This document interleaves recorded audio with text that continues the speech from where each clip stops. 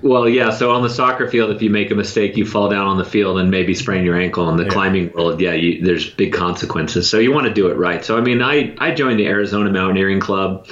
Again, it was felt like it was joining the wrestling team all over again. I showed up at the club and they embraced me, see, I think people want to embrace you. I think, people are good at heart, and they sometimes their fears and their apprehensions turn into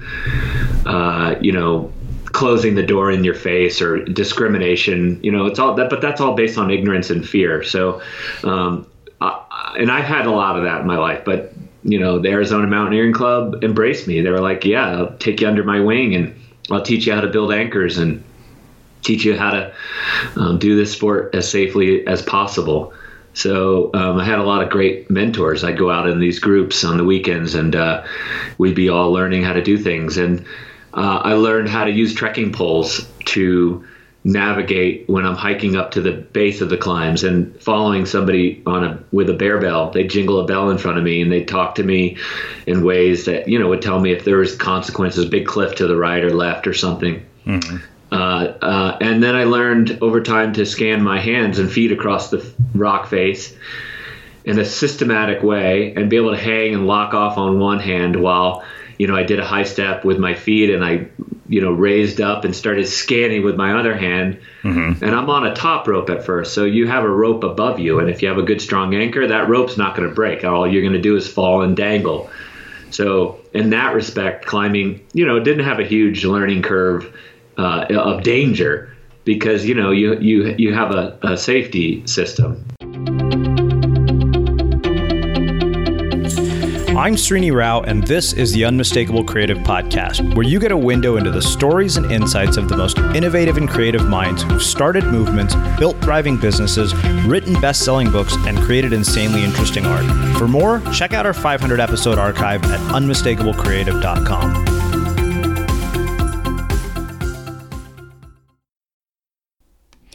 This episode of The Unmistakable Creative is brought to you by 2020, where creatives go to get inspiring, authentic stock photos. If you're tired of scrolling through uninspiring, staged images, check out 2020. Their images are crowdsourced from real-world photographers, and you can choose from millions of high-quality photos available under a simple, royalty-free license. Today, 2020 is offering Unmistakable Creative listeners a free trial of 5 photos so you can see for yourself. To start your trial, go to 2020.com/unmistakable. That's the word 20, then 20.com/unmistakable to get your first 5 photos for free. Thanks to 2020 for sponsoring today's episode. This episode is also sponsored by HostGator. If you're looking to build a website or move an existing one, HostGator can help. They have 24/7 live support via phone, chat, and email, an easy-to-use website builder if you're not tech-savvy, and if you want to move your existing website from your existing host, they make it free and simple. Visit HostGator.com/creative and use the promo code creative at checkout for 15% off all of their hosting packages. Erik, welcome to the Unmistakable Creative. Thanks so much for taking the time to join us. Thanks for having me on. Yeah, so I was introduced to you by way of a group that has sent me multiple guests, but your story really stood out to me, which we will get into it in quite a bit of detail. But before we get there, I want to start by asking you, what did your parents do for a living, and what impact did that end up having on the choices that you've made with your life and your career? My dad was a Marine, or is a Marine, I should say. You're always a Marine. And he was an aviator. He flew A4 Skyhawks in Vietnam. Mm-hmm. He had 2 tours in Vietnam, so he was pretty adventuresome, although he always told me, he was nothing compared to the guys on the ground, like the infantry that were, taking the real brunt of the war. Mm-hmm. But he was doing his best to support the troops. So my dad's a real patriot and was a Marine. And then he was the captain of his football team at Princeton. And then he joined a company, a pharmaceutical company, and we traveled around the world. We actually lived in Hong Kong when I was a kid. And that really shaped my sense of adventure, just going and exploring these incredible mountains on the interior of Hong Kong Island, and visiting these remote temples and really cool sanctuaries. That was absolutely amazing. And then my mom also was quite adventuresome. She ran a store. She imported like all this furniture and stuff from different places around Asia. And then she got into importing beads and semi-precious stones and traveling around Africa and Asia, collecting this cool stuff and making it into jewelry. And she, had her line like in Bloomingdale's and Saks Fifth Avenue, and it was exploding. And, at my house, the front room would be full of ladies that would be my mom's friends, all making this jewelry. And they were barely able to keep up. But unfortunately, that business ended because my mom got killed in a car accident when I was 16. So, so my dad after that became sort of Mr. Mom, and he never missed a wrestling practice or wrestling match, and he really was there for me, even though it was really, really tough last few years of high school. So a couple of questions come from that. I know that there's around this time is when you started to lose your sight, correct? If I remember from what I read in the book. And two things. One, did you feel that your sense of adventure that you had sort of been brought up with was threatened when you started to have this experience? And, if so, how did you deal with it? And also, the thing about losing your mom at an early age really struck me as one of the formative experiences of your life. And I'm curious how you navigated that period of loss, because it seems, like for most of us, something like that is sort of metaphorical darkness, but for you, it's both metaphorical and literal. So I'm curious, how you processed it and how you came out of it. Yeah, I mean, it was like getting punched in the nose and then just getting, and then my mom dying was like a sledgehammer upside the head. So it was a double whammy for sure. And I went blind just before my freshman year in high school. So I loved those sports like baseball, and I loved basketball. My dad would work with me. I never could see very well, but I could see the backboard, and I could see the paint on the wood floor. So I could get lined up with the key, by looking down at the floor. So I had a lot of tricks and systems to be able to navigate and orient myself on the basketball court. But at some point, I just couldn't see anymore, and basketball wasn't really an option. My dad was a really can-do kind of guy, so I give you an example of my parents. Like they of course would say no to things. Like I was a little crazy guy when I was going blind, and my friend had a mini bike, like an 80, and I'd go flying around the neighborhood, and I felt I could see like a little glint of a windshield, and I zipped around it, and it turned out it was my mom coming home from the grocery store. So when she got home, I was like in huge trouble, and no more motorcycles, because I was going to kill myself. But on the other side, my dad was watching me. I would, and this is in the 80s, and my and Evel Knievel was big at the time. So I would take my little mountain bike and go flying down our steep driveway, and I had these wooden planks built, and I would fly. I'd hit one plank, I'd fly through the air like 10 feet. I'd land on a big plywood board ramp that I set up. One time, even my brothers got laid down between the two ramps, and that was the ultimate sign of trust. But at one point, I couldn't see the ramps anymore. They blended into the road, into the pavement, and I was really getting frustrated. My dad watched that, and so instead of just saying no more bikes, like no more jumping your bike like you love to do, he said, let's try something. He went and painted the ramps this really bright orange. And even with my waning eyesight, I could see the ramps contrasting the road, and I was able to jump my bike another 6 months before I went totally blind. So I really think my parents were the foundation to a lot of the beliefs that I have, and the possibility thinking that that ultimately became this idea of no barriers. I'm curious, when you go from kind of being able to see, like, well, what is that transition like to going into that kind of sort of darkness? Like, I mean, day-to-day life, like how do you adjust to the experiences? Like, and what misperceptions do you think those of us who actually can see have about somebody like you? Well, it was really scary. I mean, I was losing sight and throughout middle school. So like I would be able to see the whiteboard one day, and the next day I wouldn't be able to see it. One day I'd come in from playing outside, and I wouldn't be able to. My eyes wouldn't adjust to the inside light, like of the hallway. Kind of hallways in schools are kind of dark, and I couldn't navigate. Sometimes I get lost coming back from the playground, even. Just like I couldn't find the building, and I'd be lost out on the field, just like. It's real panic. So yeah, going blind was hard because the readjustment every day, waking up to a new environment, just like familiar things like walking down to the bus stop. Mm-hmm. At one point I couldn't do that anymore. Like the shadow and the light would get in my eyes, and I just couldn't see. So like these familiar things began to seem really terrifying. Mm-hmm. What was the impact of it on your relationships with your friends? Well, it was awkward because, your friends are, everybody's wanting to be cool, like I remember when I first, I went totally blind, by the way, about a week before my freshman year in high school. So I walked into school for the first time, newly blinded, and, being led around. And, that's not a good look when you're a freshman. So, my friends were kind of like, who is this dork? I felt like this egg that had been broken, like a cracked in the middle of the hallway, and everybody was kind of stepping around it going, ooh, I don't know what, I don't want to step in that, and so, yeah. And I was thinking the whole world's looking down on me, pitying me.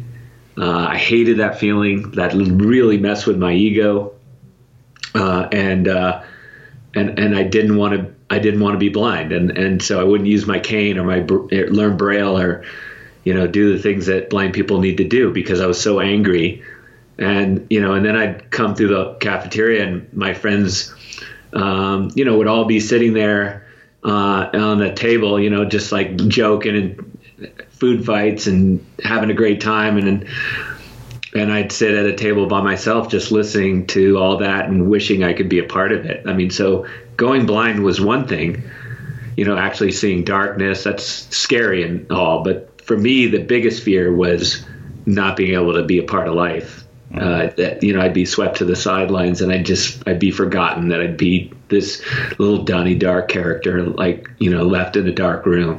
Mm-hmm. What caused the anger and fear to shift? Well, it was a lot of things, I think. I mean, even though I was angry and frustrated, I never lost a sense of hope, like I wanted my life to be an adventure.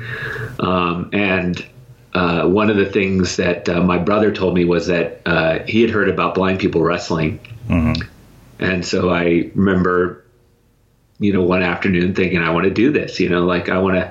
And I don't mean to be cheesy or anything, but I mean, I do, when I talk to my kids about this, I call it the open heart policy. I just, as bitter and angry as you are, and as much as you want to react and respond and blame and attack and do all that stuff that comes naturally to so many of us, to me especially, you just say, look, like I got to keep my heart open here. Like I can't get jaded. I got to turn inward and try to grow what I have. And so I think I did that, even though I didn't know how to explain it. But I remember that led me to tapping down the hallway with my cane towards that stinky, musty wrestling room, and like being pretty scared because how are these people going to accept me? And and it was tradition in my high school that all the freshmen would line up, and this 100-pound guy, he was a state champion, he would wrestle all the freshmen, and it was basically designed to humiliate them, to just slam them into the mat and show them that they stunk. And so he took the first guy and slammed him down and pinned him. The second guy slammed him down and pinned him. I was third, I think. It took me and slammed me down, pinned me. And I was so happy because they hadn't treated me any differently. The guy had taken my face and drilled it into the mat, just like, the two other dorks in front of me.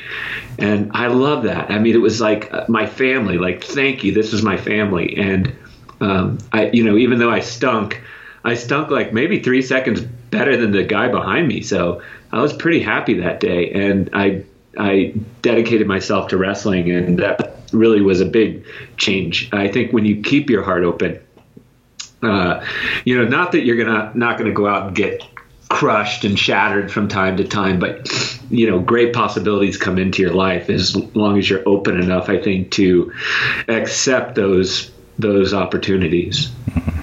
Tell me about the relationship you had with the wrestling coach. The coach was awesome. He would use me as the guinea pig. Mm-hmm. I would be the guy that he would wrestle to show the moves.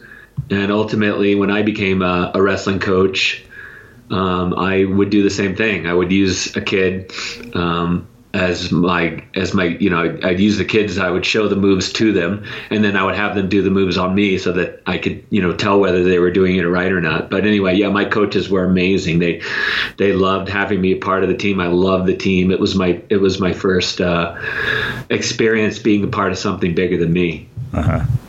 This episode of The Unmistakable Creative is sponsored by FreshBooks. So the working world has changed, and with the growth of the internet, there's never been more opportunities for the self-employed. And to meet this need, FreshBooks is excited to announce the launch of an all-new version of their cloud accounting software. It's been redesigned from the ground up and custom built for exactly the way you work. Get ready for the simplest way to be more productive, organized, and most importantly, get paid quickly. The all-new FreshBooks is not only ridiculously easy to use, it's also packed full of powerful features.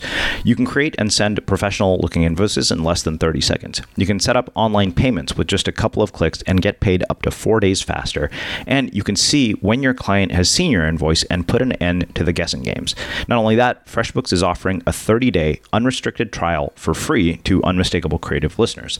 To claim it, just go to freshbooks.com/creative and enter Unmistakable Creative in the How Did You Hear About Us section. There's one other experience that really struck me in the book, and that was this period of teaching middle school. And I know you said you struggled with it. Like there were points at which they wouldn't accept the idea of a blind middle school teacher. So I'm curious. One, what was the experience like? And what was the dynamic like with the people that you taught? Like how did it inform them, and what did you learn from them? Well, I love teaching. I didn't know what I was going to do. I applied for Teach for America, and I didn't get in, and who knows why. But I applied to a bunch of stuff, and anyway, so I decided to go back and get a master's degree, and it was a really great degree because you could teach in the day as part of the program as an assistant teacher, and then you could go to school at nighttime, and it was terrific. It was so amazing. So I got great experience in this school. And then I applied for a job and went to New York City to this job fair and got a job out in Arizona. I got turned down by a bunch of schools, but one school said, hey, a blind teacher, that's really cool. Like you have a great resume, a great philosophy of education, and you also maybe could teach the kids a little something extra. Mm-hmm.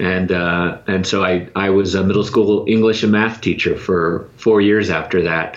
And I would have the kids do everything in the classroom. They would pass out papers and correct each other's quizzes and even write on the board. I realized that was like my second experience with a team, because basically a classroom was a team. You can either lift each other up and be better as a team, or if you get a couple kids that are really upset or hurt or just not feeling a part of it, they can drag the whole classroom down. So you're trying to figure out this sort of fragile balancing act of how to lift the whole team up and get everyone working together. In my class, you couldn't raise your hand, so that was like a real thing that threw the kids at first. Wait a second, and they'd still raise their hands, and the kids would laugh at them like, "Hey, put your hand down, you idiot! He can't see you." So I had a blast teaching, and I could have taught forever. Honestly, I would have taught forever. I mean, I was so satisfied. It was so great waking up every day, never questioning your impact with this group of kids.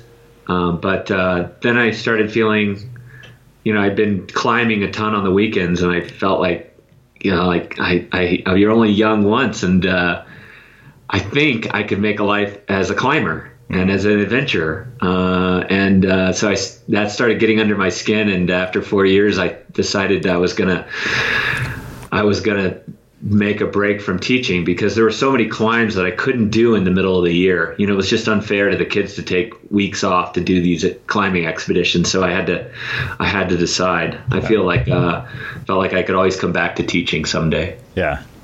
Okay, so I definitely want to talk about the climbing and adventure aspect. There's so many things I've seen in climbing. I'm like, as a person who can see, I wouldn't probably do half the things you've done. As a person who can't, they seem so terrifying to me. So I'm curious. How do you navigate the terrain of this sort of like daring level of adventure? We'll start with climbing and then get into some of the other ones.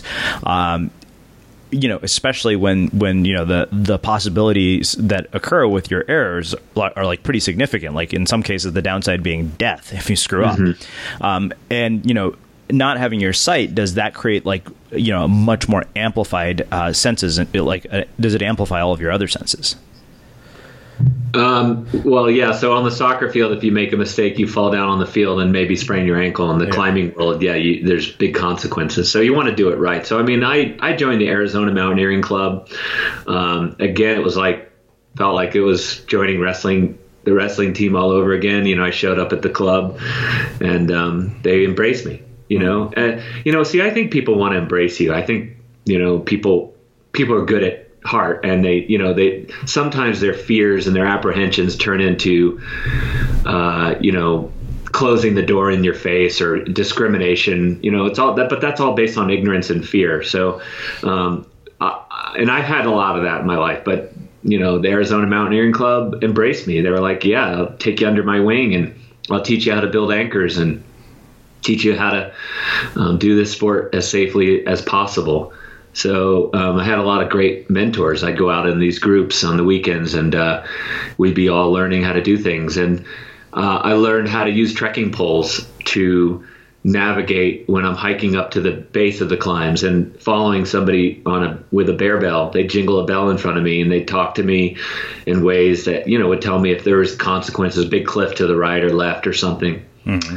And then I learned over time to scan my hands and feet across the rock face in a systematic way and be able to hang and lock off on one hand while, I did a high step with my feet and I, raised up and started scanning with my other hand. Mm-hmm. And I'm on a top rope at first. So you have a rope above you. And if you have a good strong anchor, that rope's not going to break. All you're going to do is fall and dangle. So in that respect, climbing, didn't have a huge learning curve of danger because you have a safety system. Mm-hmm. But then obviously I started learning, wanting to push it and wanting to learn to lead. And then it gets into a whole different situation because somebody has to bring that rope up the face and make the anchor. Mm-hmm. And when I started doing that, it was definitely out there. It was people were like, how are you going to be able to place gear? Meaning placing this metal gear in the crack. That's like, engineering type work. It's like this, then you clip your rope in and it's the thing that's going to hold you if you fall. And I found that I could do that with my fingers by feeling in the crack and matching up the piece of gear with the width of the crack. And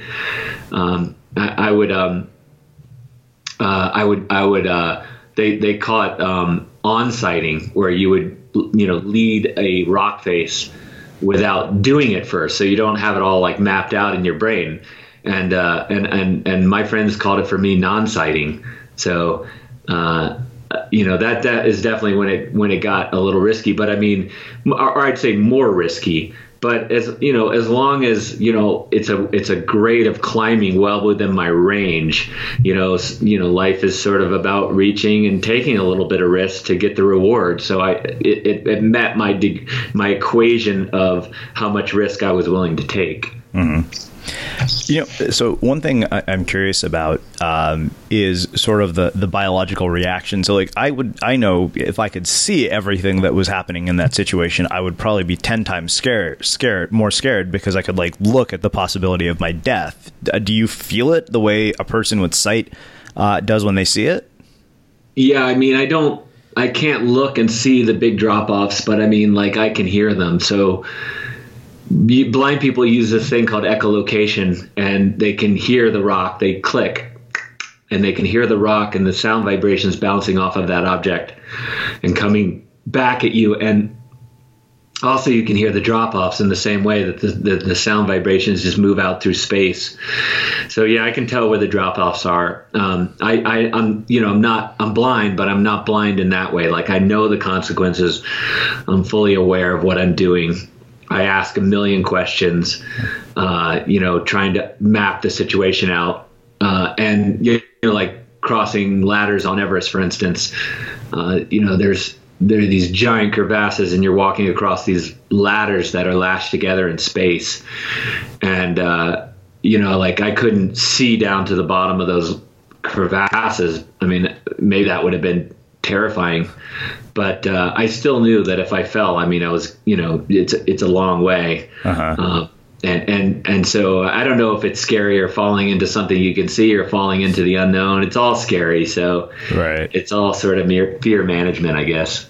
So let's talk about that. One, how do you learn to manage your fear in situations like that? And how do you keep pushing the limits of what you do? Because, I mean, starting out sort of, rock climbing in Arizona to Everest, that's a pretty massive sort of leap to go from, something, starting out to, accomplishing what is apparently a gargantuan feat. So what enables that? Like, how do you get from sort of starting out to the pinnacle, both literally and, I guess, metaphorically?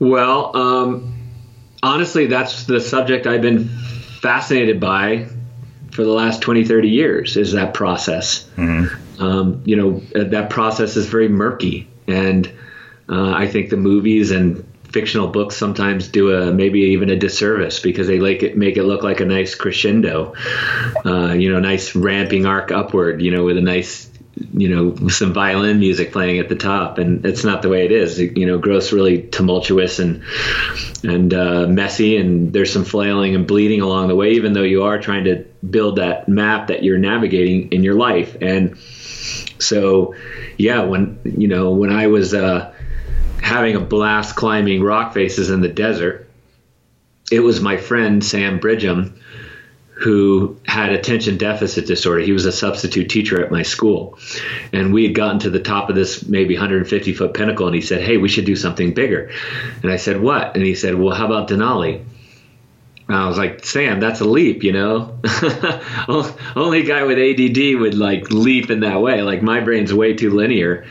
I was like, going from desert rat to climbing a big glaciated peak at 20,000 feet. I mean, I've hardly even camped out. And then so I got intrigued by that. And I got intrigued by Sam's belief that it was possible. And we started training for the next year. We went out and got sponsorship from the American Foundation for the Blind, who were going to use this as like an advocacy campaign for what blind people can do. And we went to like Long's Peak, say in Colorado. But the funny thing is that Sam wanted to go in the winter, which, nobody summits Long Peak in the winter. It's like, it's freezing cold. It's super windy. So we went in January. We trudged up to the boulder field to, we didn't get anywhere near the summit. It was 100-mile-an-hour winds. Like, I think it was the biggest recorded winds in like 10 years. We sat there in our tent, just thinking that the tent was going to be ripped away. In the morning, we decided we had to get out of there. We climbed out. Sam lost a snowshoe, I remember, in the deep snow. So he was limping along with one foot like sinking into 3-4 foot deep snow. I remember I lost my goggles and my eyelids were frozen together. They were literally, my eyelids frozen together. I remember getting down in the parking lot and heating up the car and prying my eyelids open. But here's the crazy thing about that experience.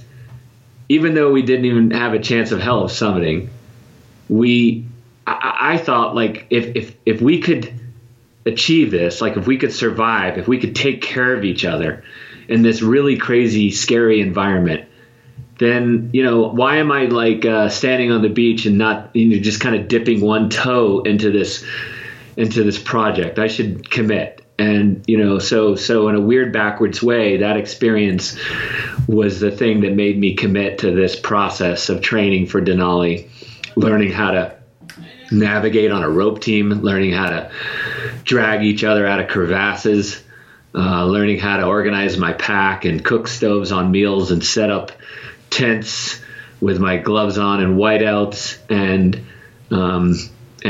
a year later, Sam and I reached the summit of Denali after 20 days on the mountain. And I found out later it was Helen Keller's birthday when we stood on top. Wow. So there's one other experience that I want to ask you about. I mean, you wrote about it in the book, and that was the experience of meeting and falling in love with your wife. And I'm so curious what that experience is like when you can't physically see somebody. Because I'd imagine it's just a totally different, how is it different than, when we have the situation where we can actually see somebody? Well, I mean, to be a little bit blunt and piggy, I had two older brothers, and they're always like, "She's hot. Oh yeah, she's a fox. She's this and that." And I was like, "Well, I don't. How am I going to know if somebody's a fox or not?" So one, I got a guide dog, and I found that my dog was this amazing magnet for women. It was really great having my beautiful German Shepherd there, and can I pet your dog? Yeah, well, of course. And I invented some handshakes with my friends. I would shake hands with them. They'd come over to me and innocently shake my hand, but they were shaking my hand in a way that they would tell me, what she looked like. So I hate. Sorry, but blind guys are pigs too. But really, when I met my wife, I had nobody to give me the handshake because I just moved out to Arizona. She was a teacher at my school, and she was the 6th grade teacher. I was the 5th grade teacher, and she was the showcase teacher that would she's the master teacher that you would go and sit in her classroom and take notes. And so I sat in the back of her classroom, and I remember her reading a story to her kids and just thinking, wow, she has the most beautiful, beautiful voice. God, there's and almost not caring like what the physical side was, just saying, this is so beautiful. And then I got little clues because I'd shake her hand and she had nice thin hand with long fingers and had little calluses on her fingers that said, okay, I'm athletic. So yeah, I mean, my pig quality was kicking in a little bit because I, wasn't like this pure blind guy that just was going on faith, but sure. It really was quite faith. It really is.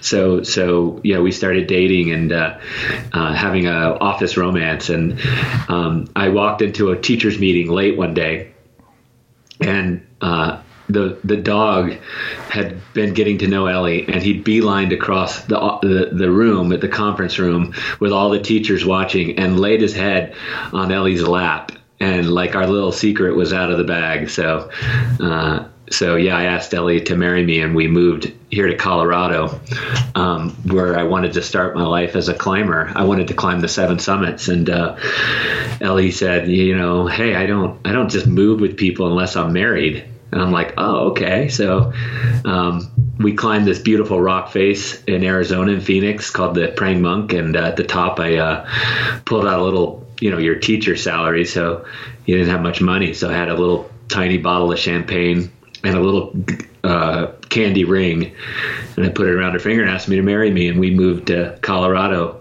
That was in 1997. Wow.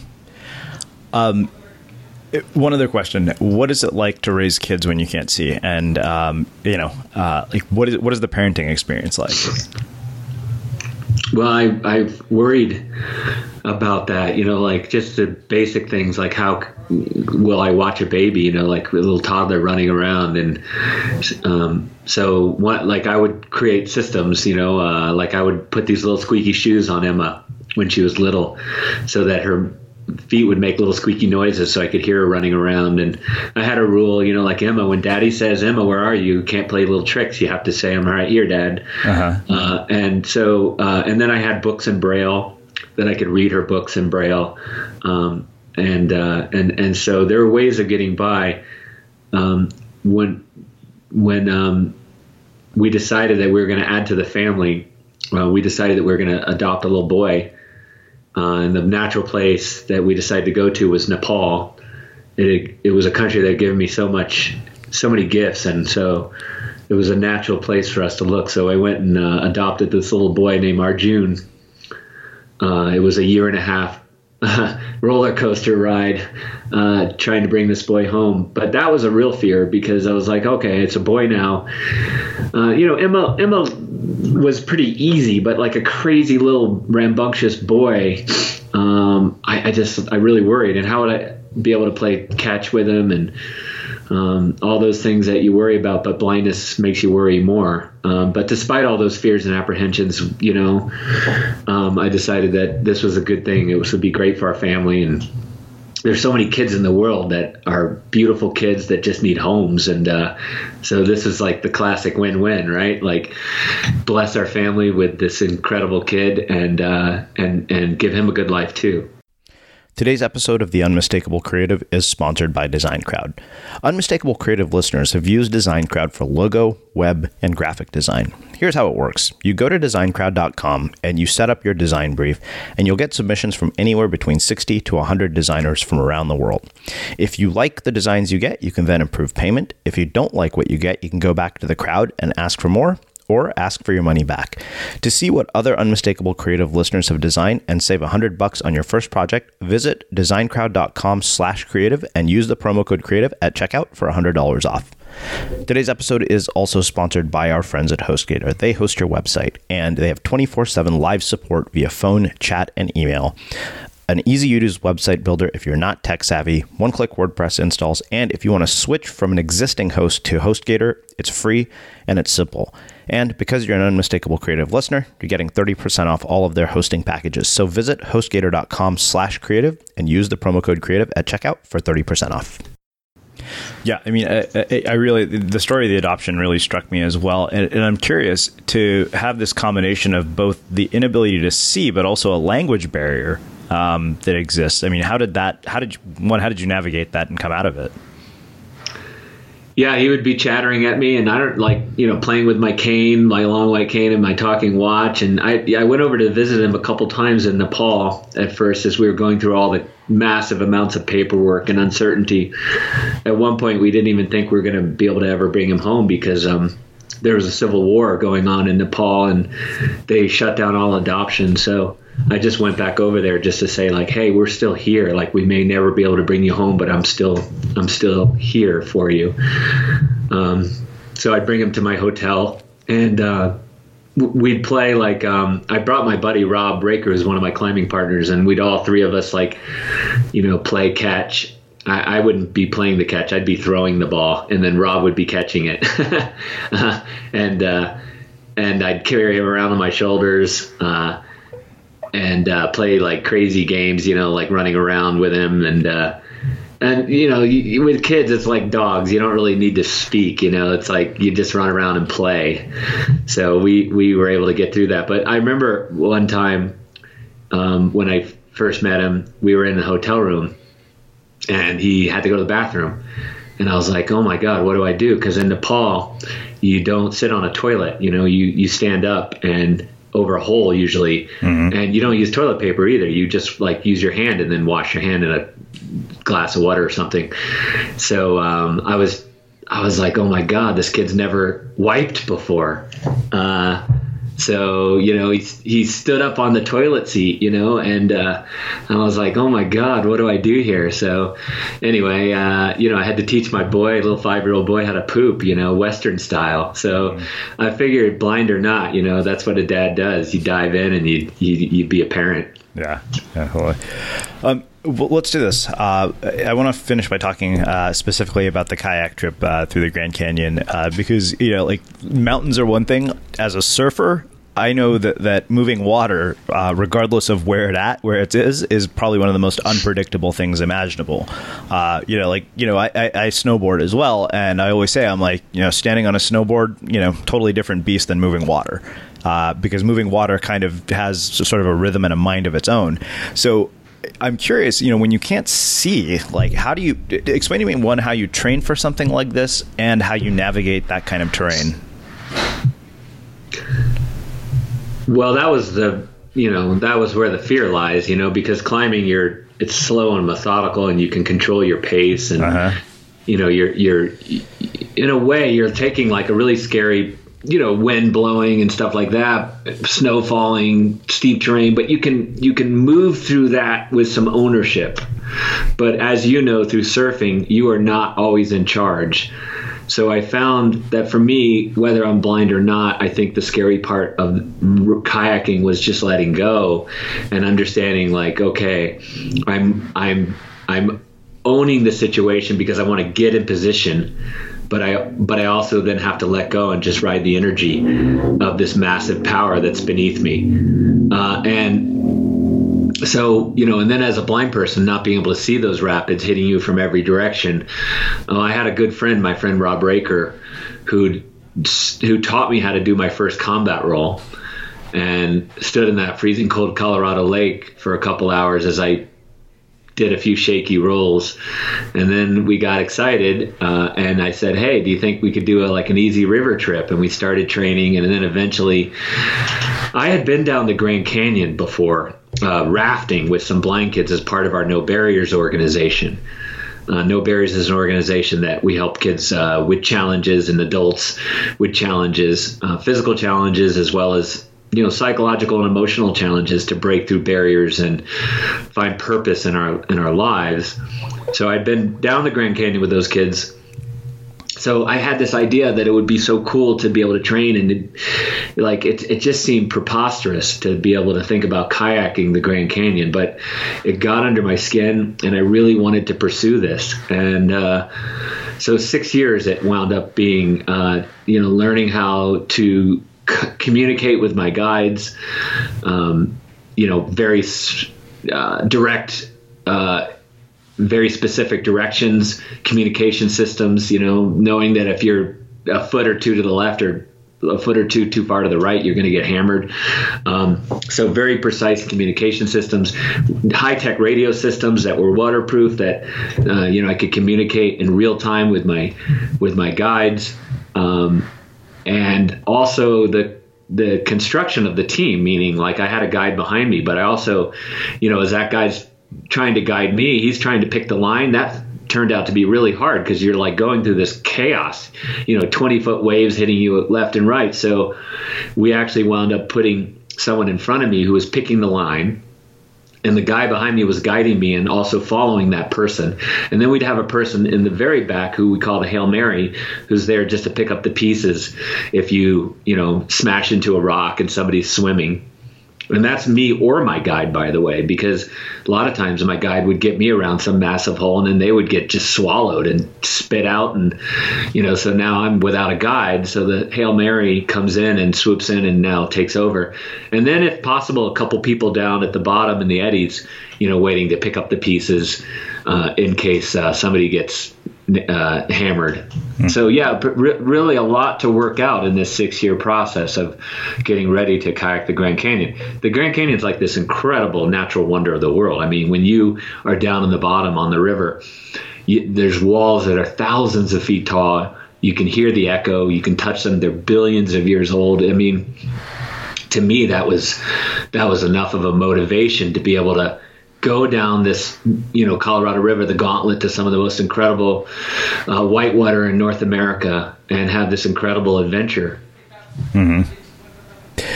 So, one of the things that really kind of I took away from spending time, reading this book was, most of us in life have imagined barriers, and the people that you have, come across in your life and in your own work have real barriers.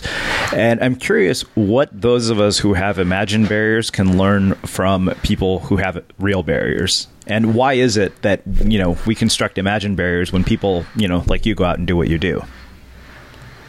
Well, so you would, one might think that because I've experienced some barriers and I've been able to break through them, that like I kind of get immune to that. But I think honestly the opposite happens. I think I feel more sensitive, more empathetic towards all the barriers that do exist out there. I think that's one of the reasons I created No Barriers and wrote the book, because people come up to me all the time and they go, my barriers are nothing compared to yours. And I think, well, that's not true. Validate your barriers, to be honest with you. I mean, people go out and they get hurt. They try something.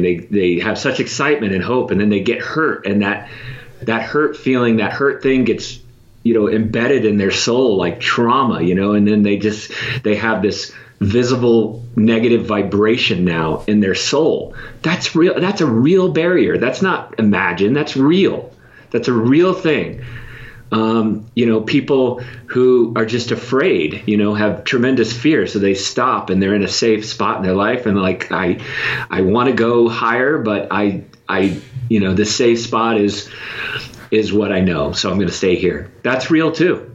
Mm-hmm. Or a kid who's lost a parent or a family member, or a kid who grows up without a support system. You have no good role models in your life. So what I'm saying is that I think we all have barriers, and in a way, those barriers are in a way they kind of are like the glue. They unite us into one big human family. Mm-hmm. So I don't honestly think my barriers are any bigger or any more significant than anyone else's, and I wanted to really make sure I communicated that in the book, because there are people I wrote about, soldiers injured by war, and it wasn't the physical part that that was the hard part. That the physical part they could live with. Mm-hmm. It was the shame, it was the fear, it was the apprehension, it was the sometimes cynicism that started wrapping around their brains like prison bars. Mm-hmm. Those things became real things that actually were the real barriers of their lives. Mm-hmm. So I realized there was one other loss that I didn't get to ask you about that I wanted to ask about. I mean, I know you wrote about the loss of your brother, and it seems like he played a really significant role in your life. And I'm curious, one, what are the lessons that you took away from your brother? And how did you process that loss and get out of it? So No Barriers has a big program that we work with injured veterans. And my brother, even though he wasn't a veteran, he sort of mirrored some of that behavior that I've experienced a lot since then. I mean, so he was a guy who helped others. He served others. He was always the guy that was there for his friends and there for his family. And there for me as I was going blind, like giving me confidence and making jokes and saying, hey, you're going to get through this. You're fine. Tough it out, suck it up. And then, when he started declining from alcoholism, and just really going into kind of bipolarism based on alcoholism, he couldn't accept help in his life. So he tried to tough it out, with all the things that we learned. Tough it up and, you can handle this, right? You're a man. And because of that, he just went into slow decline and would never let anyone into his life to, and would never sort of open his heart and be vulnerable to the situation. He's always trying to tough it out. And, so we did everything we could. We bought his house that was about to get lost.